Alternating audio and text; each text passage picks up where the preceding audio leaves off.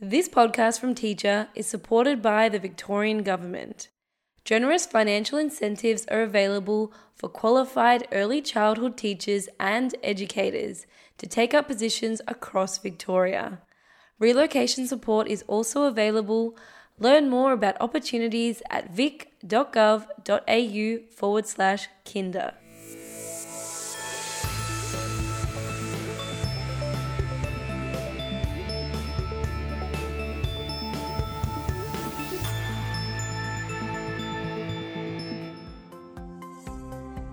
Thanks for listening to this episode of Teacher Staffroom, where we catch you up on the latest evidence, insight, and action.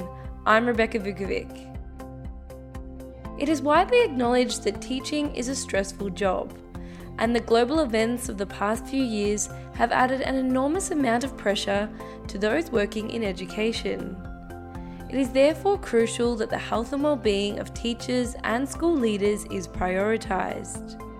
In today's episode, I'm going to share with you some of the pieces we've published on the topic of teacher health and well-being, including a Q&A with high school teacher and author Sue Webb, who talks about her book Teachers Cry Too, and shares her struggle with and recovery from mental illness. Later on in the episode, I'll also share some of the articles we've published on the topic of behaviour management, and some pieces from experts in education on a range of topics that may be of interest. Let's get started. The first piece I'd like to share with you is a Q&A we did with high school teacher and author Sue Webb, who has been in the profession for more than 30 years. Her book, Teachers Cry Too, shares her struggle with and recovery from mental illness. In the Q&A, teacher editor Jo Earp asked Sue about what prompted her to share her story with others, how she rebuilt her own health and well-being, and how she believes school leaders can better support staff on their own well-being journeys. Here's a quote from Sue where she's discussing why schools can't afford to ignore staff well-being, at a time when universities report a decline in the number of initial teacher training applications, and many teachers are either quitting or reducing their workloads, all while school leaders are retiring early due to heavy workloads and the added pressure of teacher shortages. Sue says, schools can't afford to ignore the need to prioritise staff well-being in such a climate. The more pertinent question is how the profession can respond, and I think we're scrambling. Many of the wellbeing initiatives I see in schools are well-intentioned, but are still focused on boosting morale. Whilst a good starting point, without a whole school wellbeing strategy which is embedded in school culture and adequately prioritised, funded, and resourced, success will be limited. Self-care is an important component of well-being in the workplace, but perhaps more challenging is how schools can implement systemic, long-term change so that the system and the people in it are not constantly trying to operate beyond capacity. After reading the full Q&A on teachermagazine.com, here are some questions that you could consider, either on your own or in your next team meeting. As a teacher, have you noticed any changes in how any of your colleagues are acting? Have you noticed them becoming more withdrawn, lacking confidence or self-esteem? If so, do you have any systems in place to get them the support they need?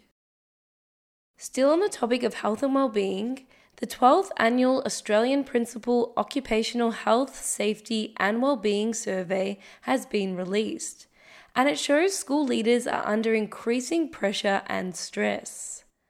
Part of the survey includes rating a list of 19 sources of stress on a scale of 1 to 10. On Teacher, we published an infographic that shares some key insights from the 2022 report, and how the top 5 sources of stress for school leaders have evolved over time. You can view the infographic and all the articles I mentioned today in the podcast transcript published on our website teachermagazine.com. Here's something to think about. As a school leader, what are the main sources of stress in your job? Do you regularly set time aside to focus on your own health and well-being? How could you incorporate this into your daily or weekly routine? Coming up, we'll be sharing some of the expertise we've published on Teacher this month, as well as an update on our latest episode of School Assembly. But first, here's a quick message from our sponsor.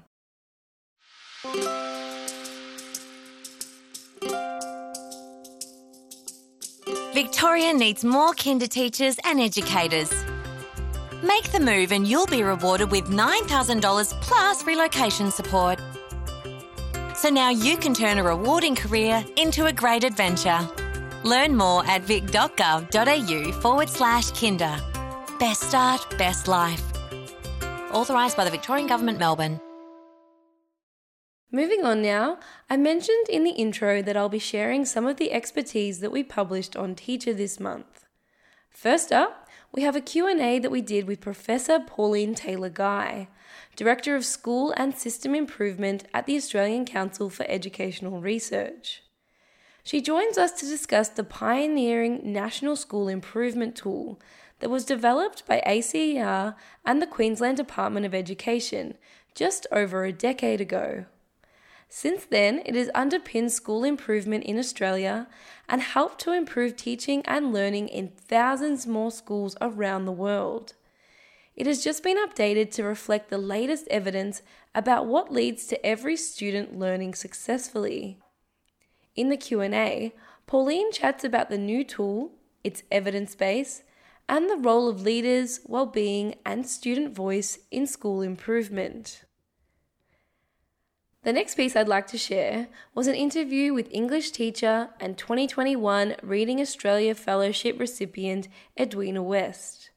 My colleague Dominic Russell spoke with Edwina about her research project that explored how can schools encourage students that are capable readers but have no interest in reading for pleasure to read more frequently. In the article, Edwina shares how through her fellowship, she created a resource to help teachers and teacher librarians better select books for students.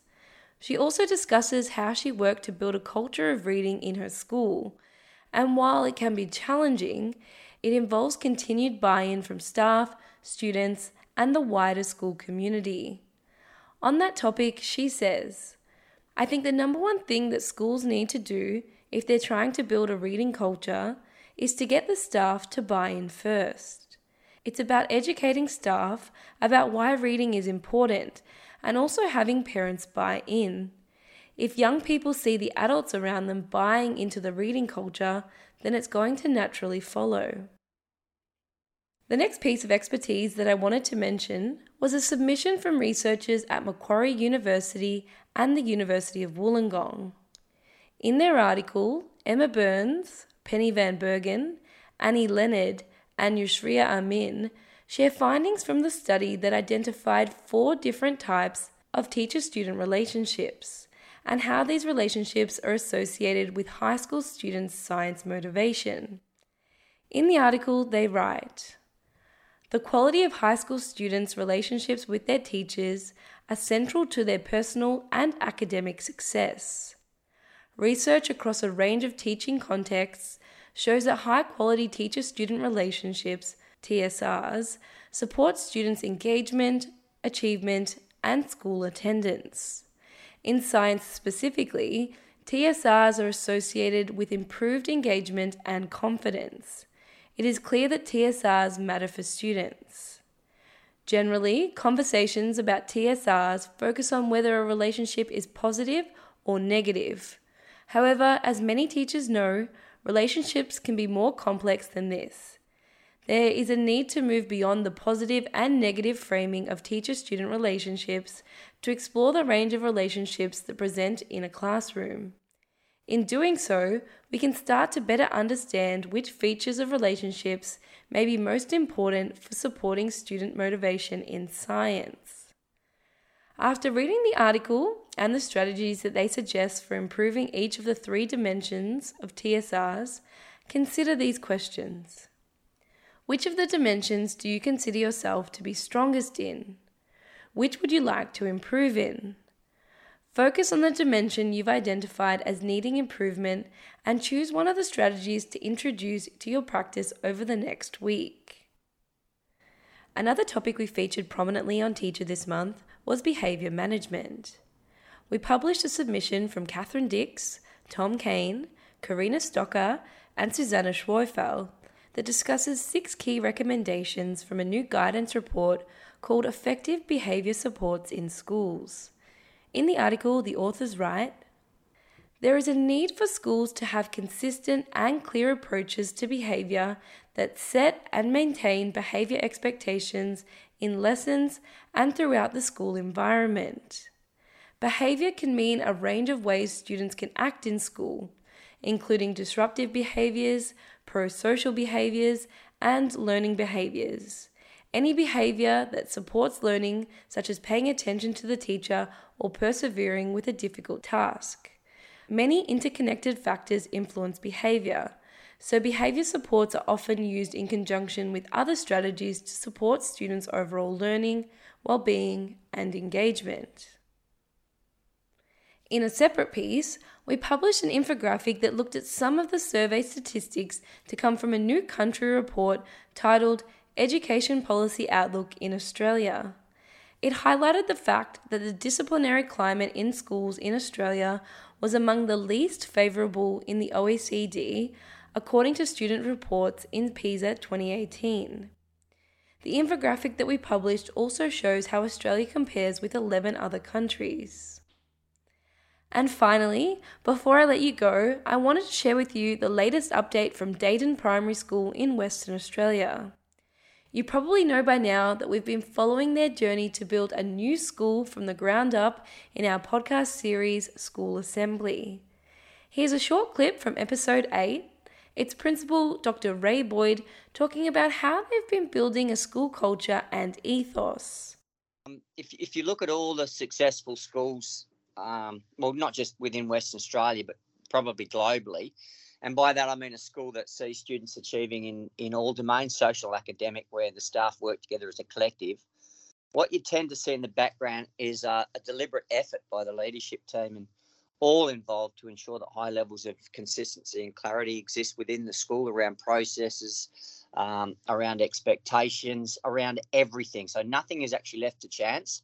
And excellence essentially requires effort and diligence to the finest detail, and it requires daily effort by everyone in that sense to be effective in what they do. So it doesn't just happen. There's expectations that are set, there's a built-in accountability, and then there's this feeling of ownership from both the students and the staff in bringing that excellence and that achievement about. So it's not something that just happens serendipitously.